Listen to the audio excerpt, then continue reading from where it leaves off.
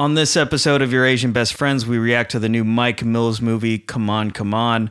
We talk about Asian fatherhood and what that means to us. And there are tons of Asians in the news lately, which is delightfully surprising. I'm Bernard. And I'm Taylor. And we're your Asian Best Friends. Welcome, everybody, to episode 6 of Your Asian Best Friends. How long are we going to number these?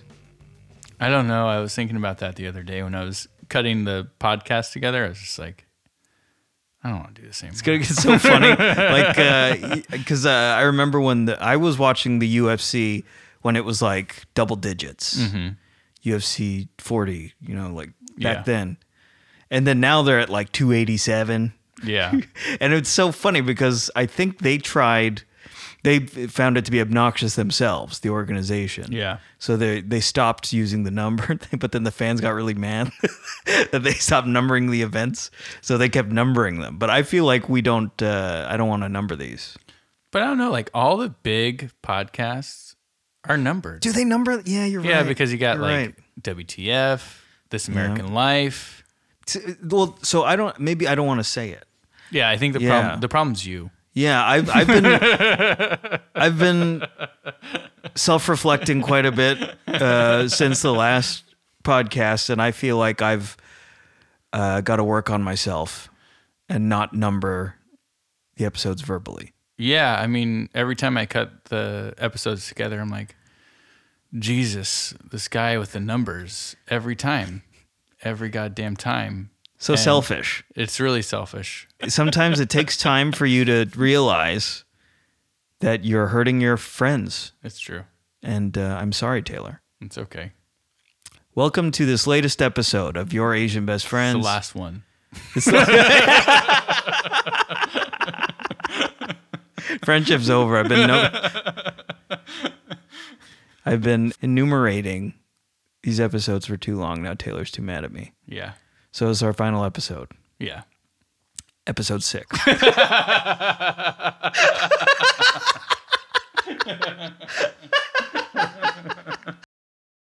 But so today, we're going to be talking about, I'd say the theme for today, this is Taylor's idea, Yeah. is being Asian dads or being Asian dads. Dads who may or may not be Asian American. We are, though. We definitely We are. So it is.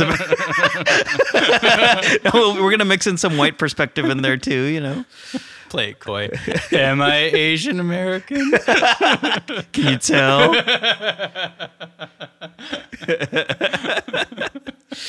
But we're talking about a movie that we've briefly discussed on the show before. Yeah. Mike Mills, Come On, Come On. Come on, come on. Starring Joaquin Phoenix. The film also stars a young actor by the name of Woody Norman, who is excellent. Oh, yeah.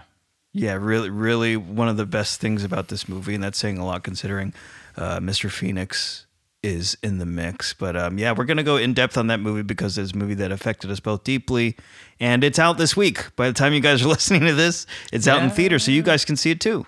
So we'd love to give this movie more attention, and we're also going to be talking about a slew of other things that kind of revolve around Asian fatherhood, I suppose. Yeah, I think it's going to be pretty exciting because I think, at least for me, I think I identify first as being a father and then Asian American second. But so I'm excited about talking about this tonight.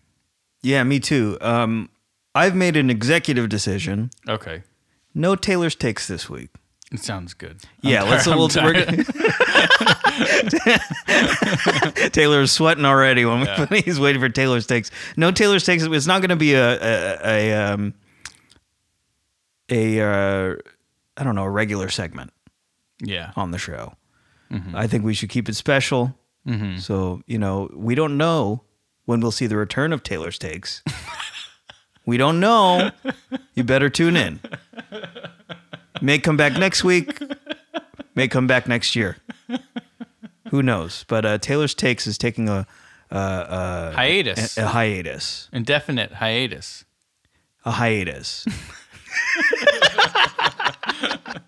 But so I guess to get things rolling, I gotta thank you because when I came in here to the studio, Yeah. in Parts Unknown, you gifted me a wonderful gift, Momofuku Chili Crunch by our old pal Dave Chang. Thank you, buddy. You bet.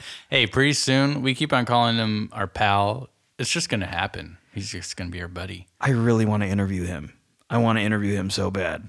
Yeah, you just gotta find your angle, buddy. That guy. But yeah, I'm excited to use this Chili Crunch. Yeah. Is that what they called it? Chili Crunch? Yeah, it's called Chili Crunch. It's not Chili Crisp. I think it is. But it is Chili Crisp, but he calls it Chili Crunch. Yeah, you know what's interesting is that I actually have no history of using that shit, like growing up. And I think as, Asian Americans, I think we pull from each other's spicy condiments. But I never had Chili Crunch or Chili Crisp. But now that I've had it, it's not going to leave my pantry. It's like one of the best condiments. It's so good. It's so good. Oh, I like, I don't know, because I haven't tried it yet. Obviously, Taylor just gifted it to me. But is there peanuts in there? No peanuts. No peanuts. No peanuts. It's my favorite part of Chili Crisp. What are the crunchy, just a chili flake? I think it's the chili flakes. Yeah. I don't know. There might be peanuts. Eschalots. Eschalots. I didn't really look at the ingredient list that in depth. I just put it in my mouth and dude, let it rip. That's what I do. I just put it in my mouth and let her rip. Just let her rip. Whatever comes. What?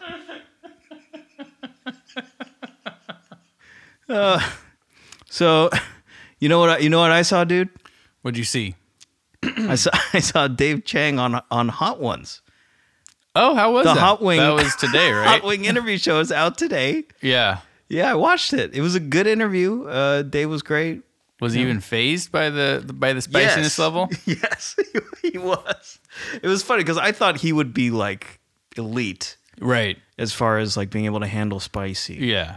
But there's one sauce on there that is kind of infamous and kind of gets everybody. It's called Da Bomb, and it's I've never had it, but from how people describe it, including the chefs that have been on the show, it's just like bitter and spicy. Like it doesn't taste like anything. It's just hot. Huh. And Dave Chang was like blown away by the sauce because he was dying. Yeah. And but there's only habaneros in there. Oh, really? And he was like, "How is this hot?" He didn't understand why it could be that hot with just habaneros. But I don't know what they do to that sauce. Yeah, he didn't have a good time with that. But there was some highlights from the interview that I liked. Like the host Sean Evans asked Dave what's the best way to support your like local restaurants, because a lot of them are struggling now. Yeah. And Mr. Chang said, just pick like 2 or 3 that you really like, and just go there all the time, no matter what. Even if you have bad experience or whatever, just unconditionally go to those places. And he was basically saying, you can't save them all unless you're like a zillionaire or whatever. So if you just have some restaurants you like, just go there. Yeah, Support. I think that's what I've been trying to do during the pandemic. And even though it feels like we're kind of coming out of it, we're really kind of still in it. And especially the impact to the restaurant industry is still very apparent, especially with staffing. You look into some of these restaurants and there's like kids working the counter. I mean, I just went to one tonight and it took us like, I don't know, 20 minutes to get a scoop of ice cream. Wow. And it's not the chef owner's fault. It's the fact that like, who else what talent pool are they going to pull from? You're kind of left with not very good people. Yeah, just the service suffers. Yeah, everything suffers, And I hopefully it is also a time that people reflect and realize how much skill goes into these service jobs when they get less than stellar service, Right. So I feel like people are assholes and they will not I don't think They so. don't have a either. self-awareness. Yeah, they have no self-awareness. No. They'll just complain about it anyway. Yeah, no. People that complain about service will always complain about service. I ran into a Karen the other day. Speaking Yeah? of Karens, I was at the post office Uh-huh. waiting for an appointment, a passport appointment. And there's like, it was Where are really, you going? I'm going to Ireland. What? Yeah. What's going to happen to our podcast? Well, you know, we'll have to say goodbye, I guess. Okay. Just, for a while, just indefinite hiatus. Whenever you come back from Ireland. My weekend in Ireland.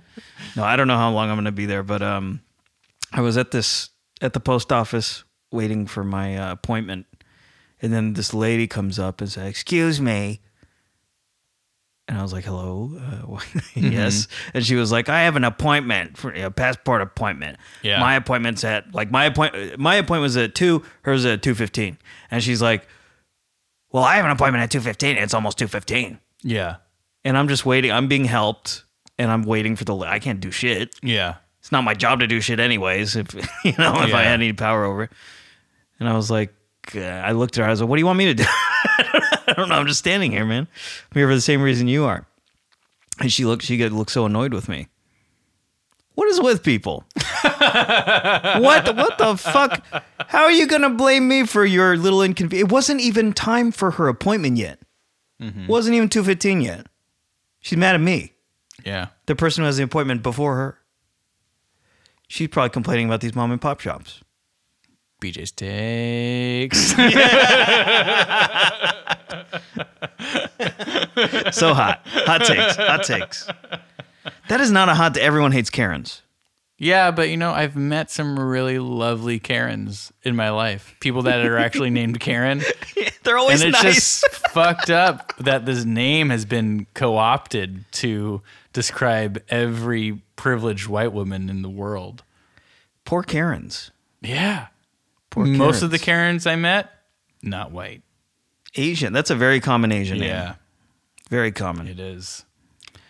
Poor Asian Karens. Although it's almost like I feel like when people think of Karens, they totally think of white people, like white women. Yeah, but there's there's got to be a better name for a Karen. Like there's got to be like a Tiffany. I don't know, man. I think Karen's pretty. Or a Deborah. Debbie. A Debbie. How many Debbies are white? All of them?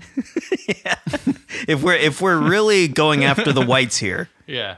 maybe Karen's not the best name. Yeah, exactly. Taylor's Takes.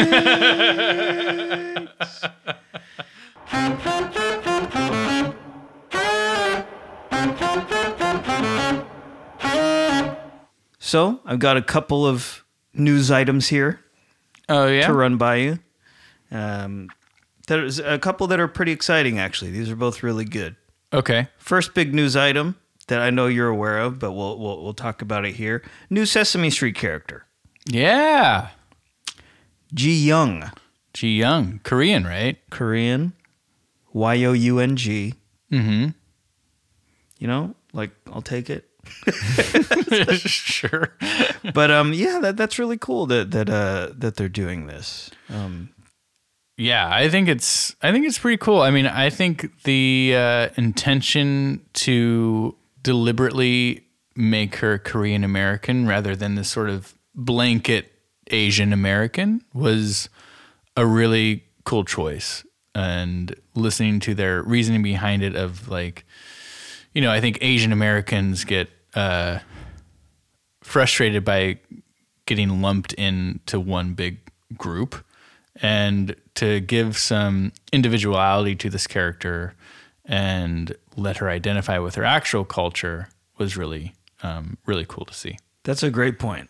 Like the cultural specificity. Yeah, exactly. She's Korean. She likes, what did they say? She likes like bibimbap or something. Yeah, who doesn't though? So good. But yeah, I'm really like heartened by this. This is great. Yeah, no, I think it's really exciting. I mean, you've already seen the blowback on like Fox News of like Sesame Street has no race, which is bullshit. Like what? there's What? What? You didn't see that shit? I That's can't blasphemy. remember. Yeah, I know. Sesame Street definitely has race. Huh? I know. That's what I'm saying. What? 'Cause Ernie's Mexican. I mean, definitely. And there's like Rosalita. Oh, There's I forgot about like- Rosalita. Yeah. Like, there's plenty of characters on there that identify with a race. Why can't we get one of ours on there? I mean, they have birds. They literally have like Yeah. avian cast members. Let's get an Asia one in there. Why are they complaining? How is this hurting anyone? Fuck. I know, man. I mean, people will find a reason to complain about everything. Especially when there's like people of color involved. Yeah. You can't. No, for whoa, sure. whoa. Let's not Yeah. let them have too much here. Yeah. Wait exactly. a second.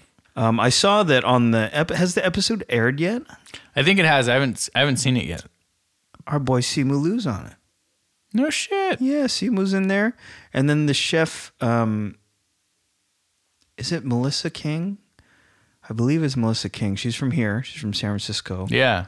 Really cool chef. I think she was on that episode as well. So really good to see Sesame Street. It's Jim Henson, right? Yeah. Jim Jim Henson, Henson. studio. Yeah, good for them, man. That it means a lot, especially as we were talking about the theme today is us being Asian fathers. This really means a lot. It really did make me reflect a lot on myself growing up and where I saw representation. And I didn't really see it anywhere in kids' shows. But it doesn't shock me that Sesame Street's the place that it ended up happening, because I think in general, Sesame Street's always had this culture of acceptance, But super cool to see that. Sesame Street also like nice always to be reminded that Sesame Street's still around because it Yeah, I do not need to be reminded. It is on. It is on my television for like an hour and a half per day. sometimes I feel guilty About what? because my kid will like learn stuff, and neither me nor my partner can really take any credit for it, which I guess is normal because they go to school and stuff. Yeah. But sometimes like my kid learns stuff from YouTube, and it makes me sad. I'm just like, I should have probably taught him that. But so another new news item here, Taylor. Maybe you can tell me about this. I hope so, because I have no idea what you're about to tell me. I don't know a lot about this. So this segment might just die on arrival. We'll see. If you guys are listening to this, consider yourself lucky Yeah. because I'm not sure what's going to happen here. Shohei Ohtani, Uh-huh. unanimous American League MVP. Yeah. You know about this? I didn't know that he won the MVP. When did that happen? This week? Looks like today. Today? Yeah, that's not shocking. That guy is fucking insane. Yeah? Tell me about Yeah. it. I mean, one, he's one of the best pitchers in baseball, and he's also one of the best batters in baseball. Like, he's the closest thing to Babe Ruth that we have right now. Wow. Like, he's just insane. I mean, who's to say how long he can keep this pace? But yeah, that guy is just like incredible at what he's able to do, or what he's been able Wow. to do, at least in the past year. I mean, it's nothing I've seen in my lifetime, and I've been watching baseball for quite a bit, like almost my whole life. And this is just like, you watch him and you think that you're watching someone special. It honestly kind of reminds me of when we were kids and Barry Bonds used to come up to bat. You always knew like something's going to happen. Yeah. You know. Yeah. And he has that same sort of magic. Ooh, what am I? I'm asleep. You are. I mean, asleep. baseball's super boring these days. So I can watch highlights though. I show you can watch Ohtani. highlights. You can watch highlights. You can get a jersey, you get a little bobblehead, and like pretty much if you are an Asian American and you go to a baseball game where there's a prominent Japanese baseball player, you will most likely be lumped in to everybody else. The ushers will think that you're there only to see Shohei Ohtani. Like they'll speak to you very slowly. Yeah, every time he's up to bat, everyone looks at you and smiles. Here's your guy. Here's your guy. Exactly. Oh man. Well, that's exciting. So does it mean anything to you that is he Asian American? He's Japanese. He's from Japan. He's from Japan. He sounds like he's from Japan. Yeah. He's Japanese. I think it definitely means something to me as a Japanese American. Yeah. Just because baseball is a huge part of that culture. 100%. And to see somebody come from Japan and just completely dominate is really cool. You know, I think we talk about that a lot on this podcast of just this idea of Asian masculinity and how it's represented in our culture. And I think it does, you know, in some ways it means something to have a Japanese baseball player completely dominate in America.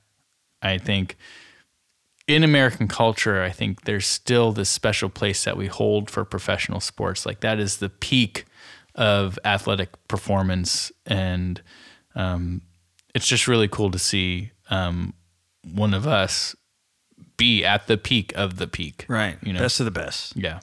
It's really cool. And just kind of in the same vein, I think it's cool that we live in a time where, like, so in the NBA, I'm like a basketball guy. Like, I watch basketball, and there are Asian American players.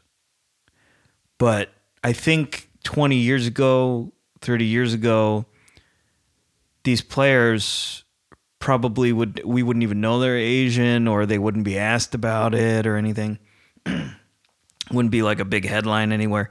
But now, because of the proliferation of like digital content, and you can totally, there are like platforms where people ask these players about their Asianness, because like there's YouTube and like little shows, you know, maybe they're not being asked this on like the major networks necessarily, but they're, you know, more not niche, but like specialized outlets that can ask these Asian American players and athletes about their nationality and their roots.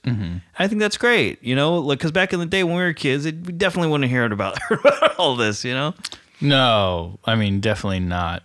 And I think even in the most recent history, like, you know, 4 or 5 years ago when Jeremy Lin was like the big name in basketball, there's a lot of like racist shit circling around his rise, you know, and I'd hope now that, especially given recent events, that wouldn't happen and be welcomed and celebrated a little bit more. But his particular story felt like it was a, you know, watershed moment for the Asian American community, but it wasn't seen the same way from, you know, our dominant culture. Right. Yeah, it's like across the board, you know, in all forms of entertainment and sports and everything, we're just seeing these Asians get their flowers. It's pretty exciting. Yeah, man. Speaking of another lane that we are doing well in, check this one out. Michelle Wu becomes the first woman and first person of color and first mother elected as mayor of Boston. Oh, yeah. Isn't that great? I saw that. Yeah. Boston's a racist ass city, so that's like a huge... That's what I thought. For sure, man. It's a sign of the times. Yeah. Boston. Yeah. It's the most Irish, like, palest fucking place ever. Yeah. For sure, man. I was pretty shocked when I saw that. Just knowing what I know of Boston, it feels like it was almost like an accident that she, like, the racist Bostonites were just asleep or something. And she just snuck in. But yeah, it's super exciting, man. I was really shocked to see that happen. I'll be honest. I did not think that was going to happen. When I saw that an Asian American woman was running for mayor of Boston, I was like, that's a mistake. That's not going to. which shows that I should not be a political You're like, she ain't gonna strategist. win. She ain't gonna win. She ain't gonna win. She ain't gonna win. Oh man. So, just looking at all these news stories, like her, Shohei, and the Asian character Ji Young in Sesame Street, these are all just examples of the fact that our kids have Asians to look up to now. Yeah. Like in all fields, across all these fields, and these people are making noise, they're getting attention and it matters to people. Boston, white ass town, yeah. voted this Asian woman to lead them, be their mayor.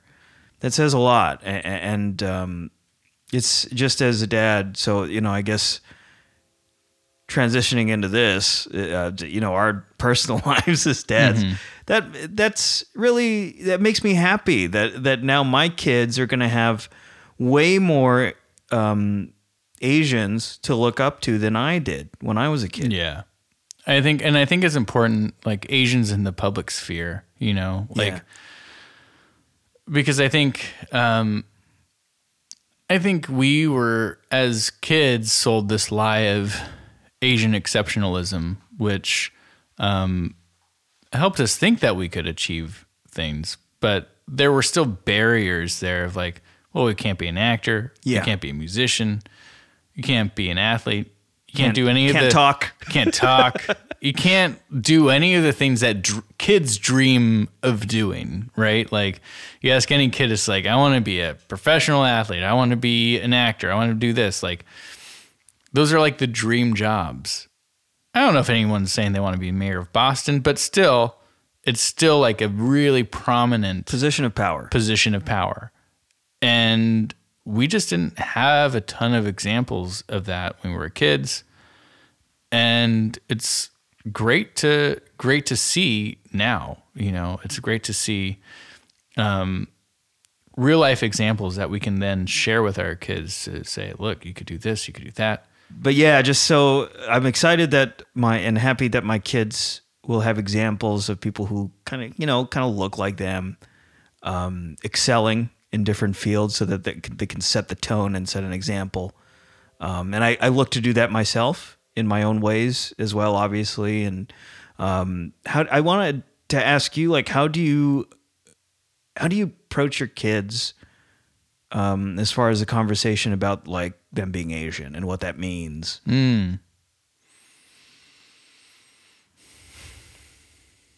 Just a little question. Yeah. Casual question. What's your philosophy of parenting? No, I think it's complicated with my kids. Because if you looked at them, they look like white kids. Because really, that's what they are. That's their predominant makeup, right? Right. Because I'm half Japanese, so they're a quarter Japanese, and my wife is half Iranian, so they're a quarter Iranian, so that makes them, half white. So, you can tell that, they got some color to them. They're tan, they're brown, whatever, but I don't think anybody would say like that's a Japanese American, right? Or an Iranian American for that matter. So I think in some ways I try really hard for them to connect with their Japanese culture, and my partner also tries really hard for them to connect with their Persian culture. And we've named them names that are in line with that thinking. Right. So my oldest son, who has a very Japanese name, is very into Japanese culture right now. That's and cool. Everything that he sees where he notices like, oh, that's Japanese, he gets really into it. And it's really cool to see because honestly, raising them has made me more aware of my culture. I got them this book a few months ago. It was just like one of those like simple kids books all about Japan. I was flipping through it. I learned so much shit about Japan, man. It's a kid's book. All the kids have left the room. You're Yeah, just I'm like, oh man, this is fascinating. This is fascinating. So in some ways, like raising them has helped me a lot to connect with my own culture, which has been something I was not expecting. yeah. So different story for me, slightly, just because my kids. I don't know. I mean, they look like me. They look like they're half One Asian. of them looks more Asian than the other. One of On them the looks very spectrum of Asian. Asianness. Yeah, definitely. One of them clearly looks Asian. Yeah. At least part Asian. Like you'd have to be blind to not consider this kid Asian. Mm-hmm. The other one looks white. My wife is white. So they're both pretty young still. Like your kids are a little older than mine. I haven't really, and my son's on the spectrum, so I definitely haven't delved into like any type of complex conversation about his ethnicity and the implications there. But he looks pretty white, so. So he's okay, but Like, but he probably won't be perceived as Asian, buddy. But I think I plan to, and I hope that I'll have a similar experience to yours, where I'm able to connect more intimately with my parents' culture and my family's culture through my kids. You know, just in trying to teach them and connect them with the culture, I'll find a deeper understanding myself. I look forward to that. Yeah. I mean, I think it's one of the few times where it felt very natural for me to connect with my culture. When I met my partner, she clearly identified with her culture, and it was really beautiful. And in some ways, I was really jealous because I had no real connection, at least not that strong of a connection that she had. And I tried in some ways to build that over time, but it just ultimately it would just fall by the wayside. And I think once my kids were born, it just became like a natural extension of fatherhood, of like, I want to teach you this and I want to learn this because you're clearly interested in this. That's cool. So how do I create an environment that it's easy for you to connect with your culture? Yeah. That's like, it's a big opportunity we have, and I'm very thankful for it. I'm excited to learn more about being Filipino through my kids. Now, let's just talk about fatherhood in general for a moment, because I just got here from watching my kids all day. Yeah. And I was thinking I knew we were going to talk about this today, and I was just thinking about like the struggle. It's a beautiful thing being a parent and being a father, but the struggle for me, my 9 to 5 is watching my kids. Like, I work, but really my priority as far as my hours is dedicated to them. And it's like the hardest job I've ever had, like by far. And I think one of the biggest things I learned was that it's tough and I fail a lot, but that's like how I grow, like as a person and as a father. It's like finding the value in the failures day to day. I fail a lot. I think all parents, you kind of hard on yourself a lot of the time when you react a way you think you shouldn't, or maybe you neglect them in a way. But I think it's cool it's like now I've learned to almost to like forgive myself. Yeah. And being patient with myself. And it's funny how much your kids teach you. They do. And I think in some ways I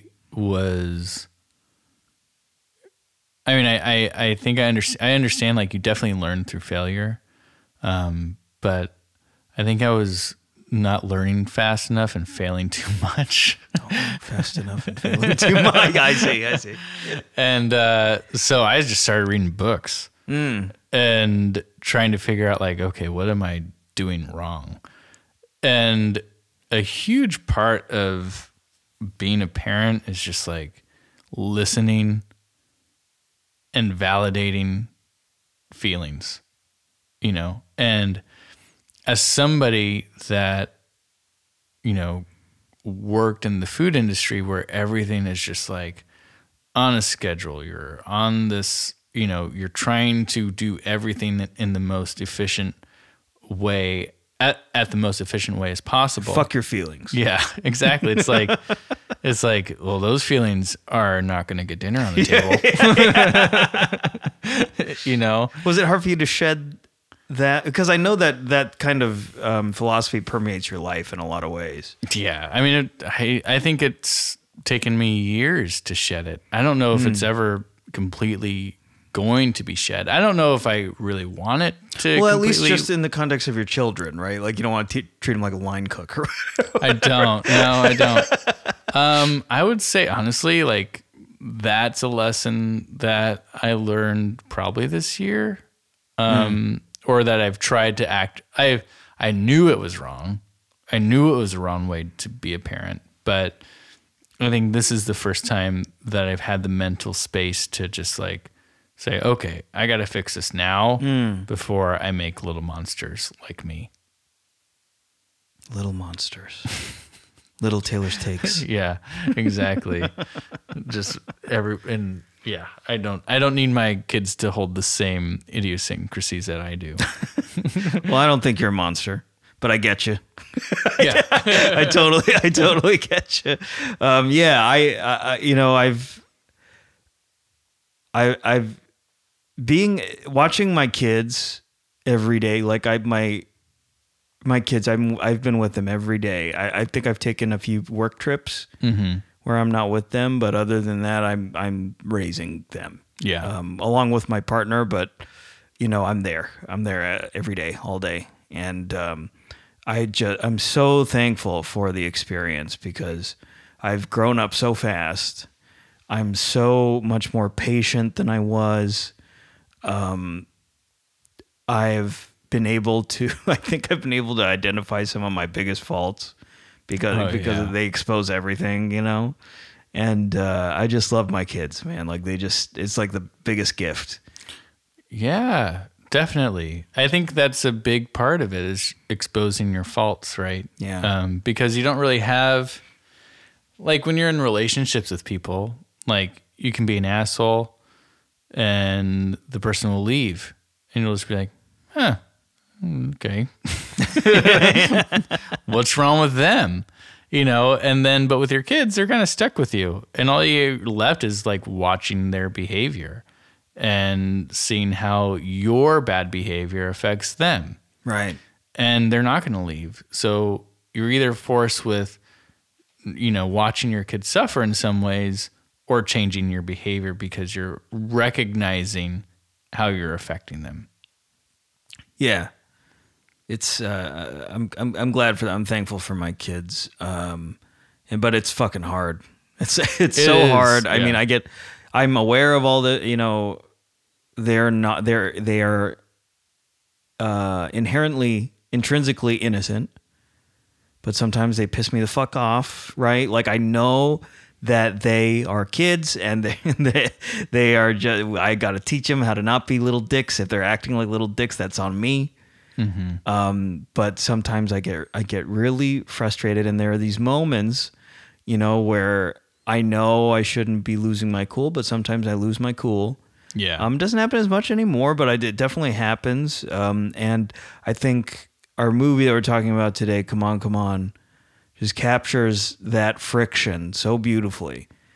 That friction between you and a child that you love, but who is in the moment being like exceedingly frustrating.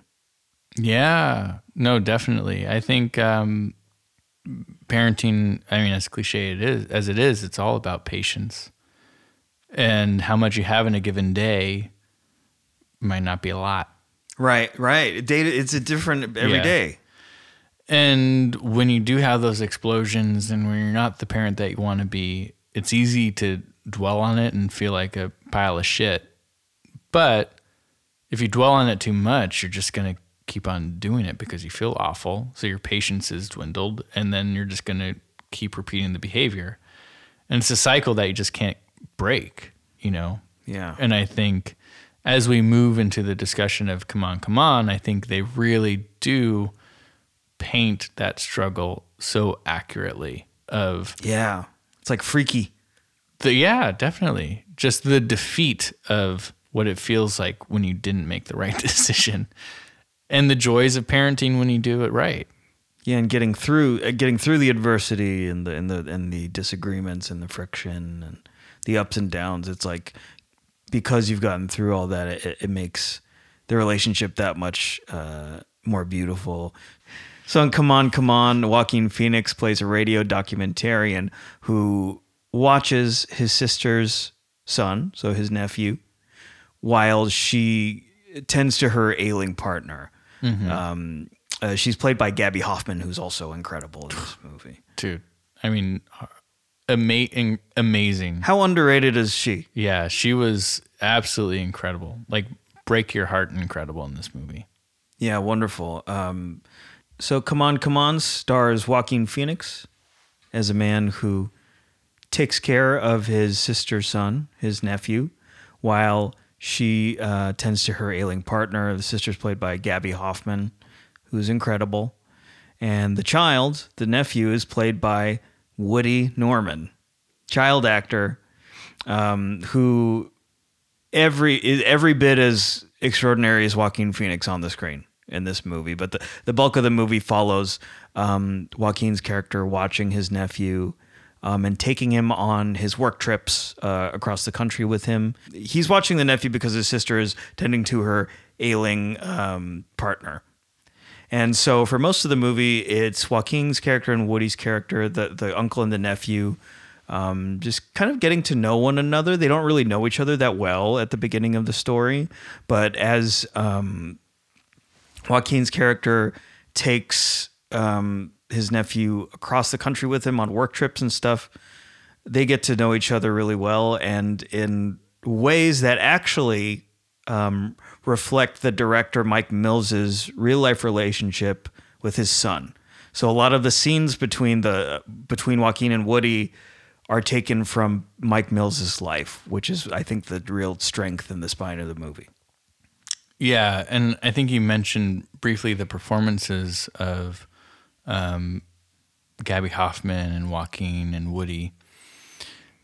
And what's really struck me as you were going through those names is that it's such an equally weighted film, in that no actor eats up more scenery than another. Like, they're just, all their performances are just so incredible that you come away with this, like, in some ways excruciatingly accurate representation of raising a kid. Maybe though, I mean, Woody Norman is like one of the best kid actor performances I've ever seen. Yeah, unbelievable. And then Taylor and I, we saw the movie at a film festival, and Mike Mills was there, and he did a little interview after the screening, and he informed us that Woody is British. Yeah, which is crazy to me. He's a little kid. How old is he? Like 10 or something? Yeah. And he is British, and he put on this perfect American accent and this perfect performance. I mean, yeah, and it sounds funny because it's a kid playing a kid, but how many times have we seen movies and films where kids are just fucking terrible at playing kids? You know, like, this was so natural and so all-encompassing of, I think, the joy and the pain that kids feel growing up, because everything's new to them and everything is at an emotional level that I don't think that parents truly can empathize with sometimes. Yeah, there's an awesome, Mike Mills did an awesome job of kind of illustrating these moments where the nephew is really provoking the uncle and really being, like a little kid. asshole. Yeah, a little asshole. Purposefully getting under his uncle's skin, which is, I don't want to spoil too much in the movie, but is an indication of some other issue that's gurgling underneath, deeper in the kid's psyche. And I thought that was really thoughtful of Mike Mills to handle these confrontations between the uncle and the nephew with, I know he's taking it from his own life, but he could have overplayed so many of these moments and made the kid like precocious, or made Joaquin's character blow up in a way that isn't true to life, right? It would be over dramatic or under dramatic. It was just pitch perfect all the way through. It really was. And even some of that nuance with when a kid behaves badly, there's always something behind it. Right. Right. It always signals something deeper. It always signals something deeper. And when I saw that kid's performance, it reminded me so much of my youngest son's sort of disposition, because he's less emotional, outwardly emotional than my oldest, who always expresses his feelings in ways that are very easy to understand. But my youngest son is, in some ways, his sadness can sometimes surface as misbehavior, and it takes time to untangle that and truly understand why they're behaving that way. Right. And through that journey, you're going to be frustrated. You're going to say the wrong things. But then you end up in these really sweet moments when it's just you and your kid, and you're talking about real life shit, And that's, I think, the magic of the movie. And I think that's just like the magic of parenting to begin with. Yeah. And I thought that's such a good point. I don't know, because it's not like a pretty movie, if you know what I mean. No, I don't mean aesthetically, but just like the storytelling itself. It feels very raw and real. There's definitely it's just completely unadorned to me. Like there's nothing like saccharine about it, but there's nothing super depressing about it either, or overly dramatic. It's just really, like I said, it's pitch perfect. But aesthetically, the movie is really interesting because it's in black and white. And I thought that was a interesting decision by Mike Mills, artistically. Yeah. And I like it. I interesting sounds like I'm being dismissive. Interesting choice. Oh, interesting. But his reasoning for why he did that was so fascinating. He said that to him, in his mind, he saw this as like a fable. Yeah. Of, the uncle and the nephew, and it's a very simple story in many ways, and he wanted to represent that visually, and he thought that by presenting it in black and white, that it made it kind of timeless. And it felt somehow warmer and more classical in its presentation. I think that totally resonated with me in that way. Yeah. And I think it also just pulls you into this world that, even though it's a reflection of your own, the magic of black and white filmmaking makes it feel timeless, like you said. Yeah, like a fable. I mean, if that's what he was going for, that's what it felt like. I think the movie takes place like now, like in the present day. Yeah. But it definitely had a timeless feel about it, to where like there's lots of technology in it, but it also didn't feel like a modern a modern drama or family drama or whatever. It just felt like a timeless tale about an uncle and a nephew family. And there's also a movie within the movie too. When you think about the radio interviews that Joaquin Phoenix is conducting throughout the film with real life kids. Yeah, so interspersed throughout the movie, there are these, I don't know what you'd call them, little vignettes of his character, Joaquin's character, who is like interviewing kids in different cities across the country and asking them about their thoughts on life and love and being young and all these things, really deep questions. And these kids, they actually interviewed real kids, and it's these real kids, real genuine answers to these questions. And like Taylor said, they're interspersed throughout the movie, not at random times, but I think in we see these real kids at certain times in the movie where their real responses kind of recontextualize what's happening in the narrative in a really fascinating way. Yeah, it's such a fine line that he's towing there, because even in his interview, he says, like, I didn't want these interviews just to support the narrative. It felt inauthentic and a disservice to these kids to just sort of exploit their actual thoughts on life to support this movie. But in a way, it supports the movie in such this fascinating way because he didn't do that. Yeah, there's more nuance to it. Like, it's not like, the uncle and nephew get in a fight and then they cut to an interview with a kid who's like, sometimes adults can be too mean. It's never on the nose. I hate fighting with my uncle.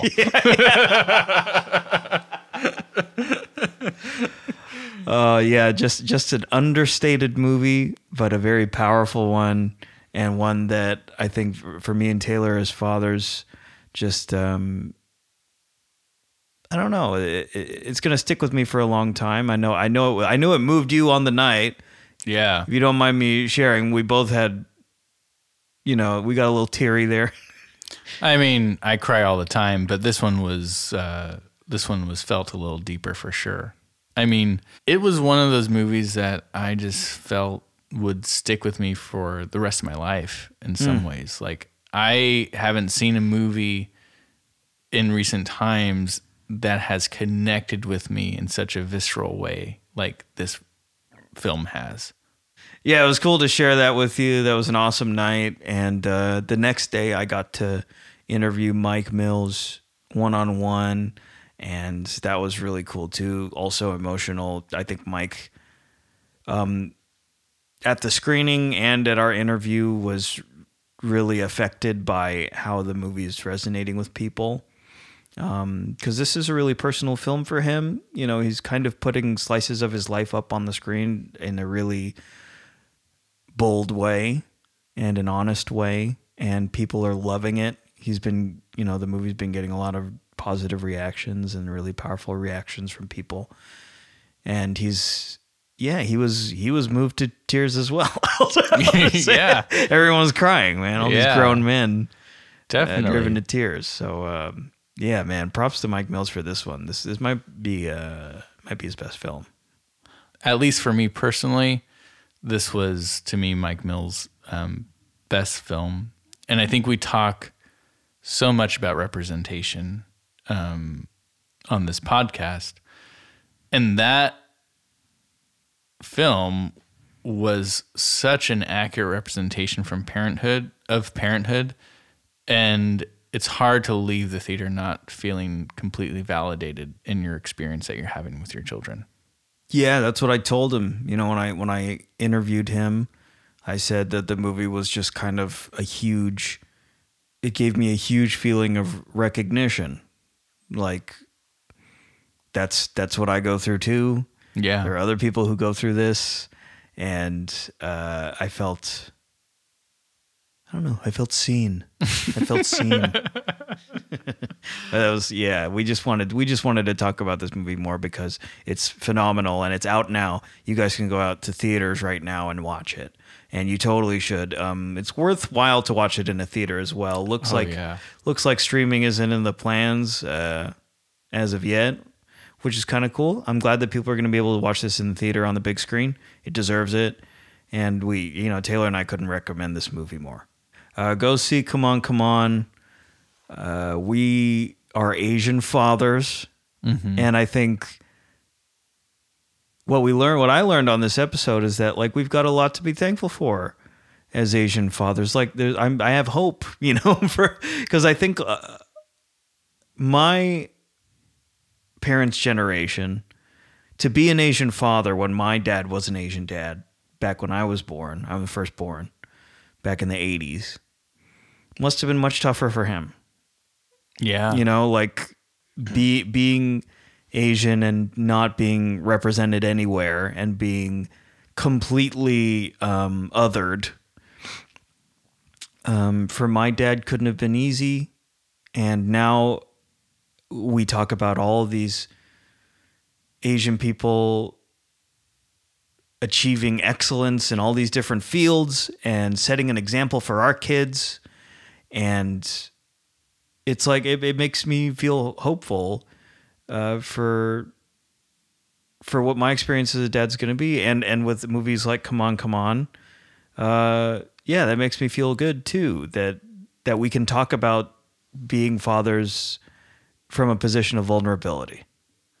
Yeah, I think, it wasn't easy for our fathers. I don't think it was easy for us.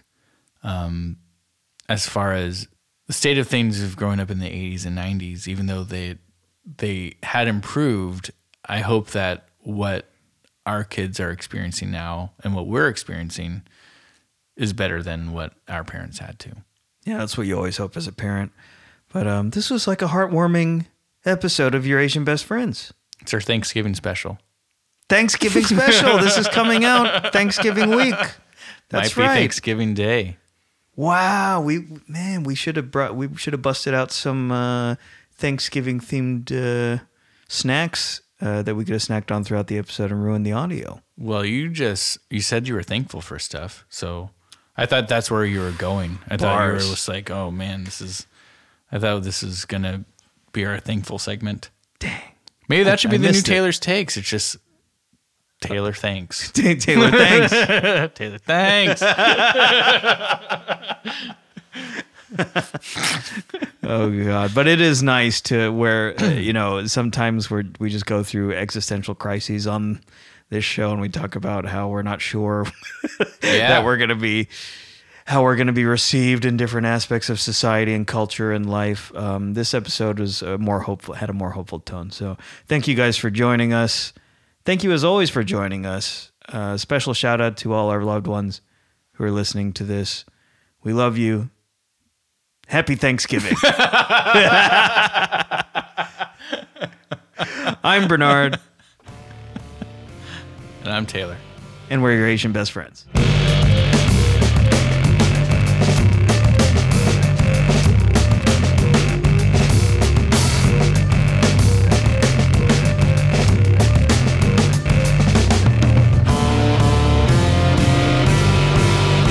We got to do the Thanksgiving ad-libs. Cranberry sauce. That's a Taylor's take. Here, bonus Taylor's take. Thanksgiving edition. Bonus Taylor's take. Canned cranberry sauce. Oh, great. It's great. Unbeatable. It's so good. You can't make a better cranberry sauce. I don't even have a brand. It's because it tastes like the aluminum. It's so good. Yeah. Because it's like the perfect foil to every other Thanksgiving dish. Yeah. They're all heavy as shit. Yeah. And brown and, buttery. Yeah. This is tinny. It's fruity. Yeah, exactly. It's artificial. It's the tin of the taste of tin really cuts through everything else. When you serve it, do you just put it in the shape of the can? And then you just slice it? I don't even slice it, dude. I just put it. It's so good. It is really good. It's hella good, man. Oh, so man. Good. Thanksgiving. We're like, we have the same exact humor as when we were kids. Like, it's so bad. It hasn't changed at all. We're like, laughing as hard as turkey. This is stuffing. Ah! Give me that bread. Hey.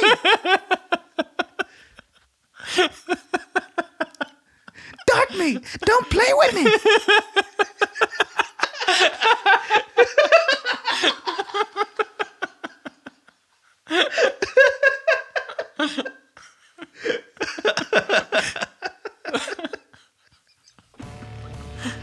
Oh shit.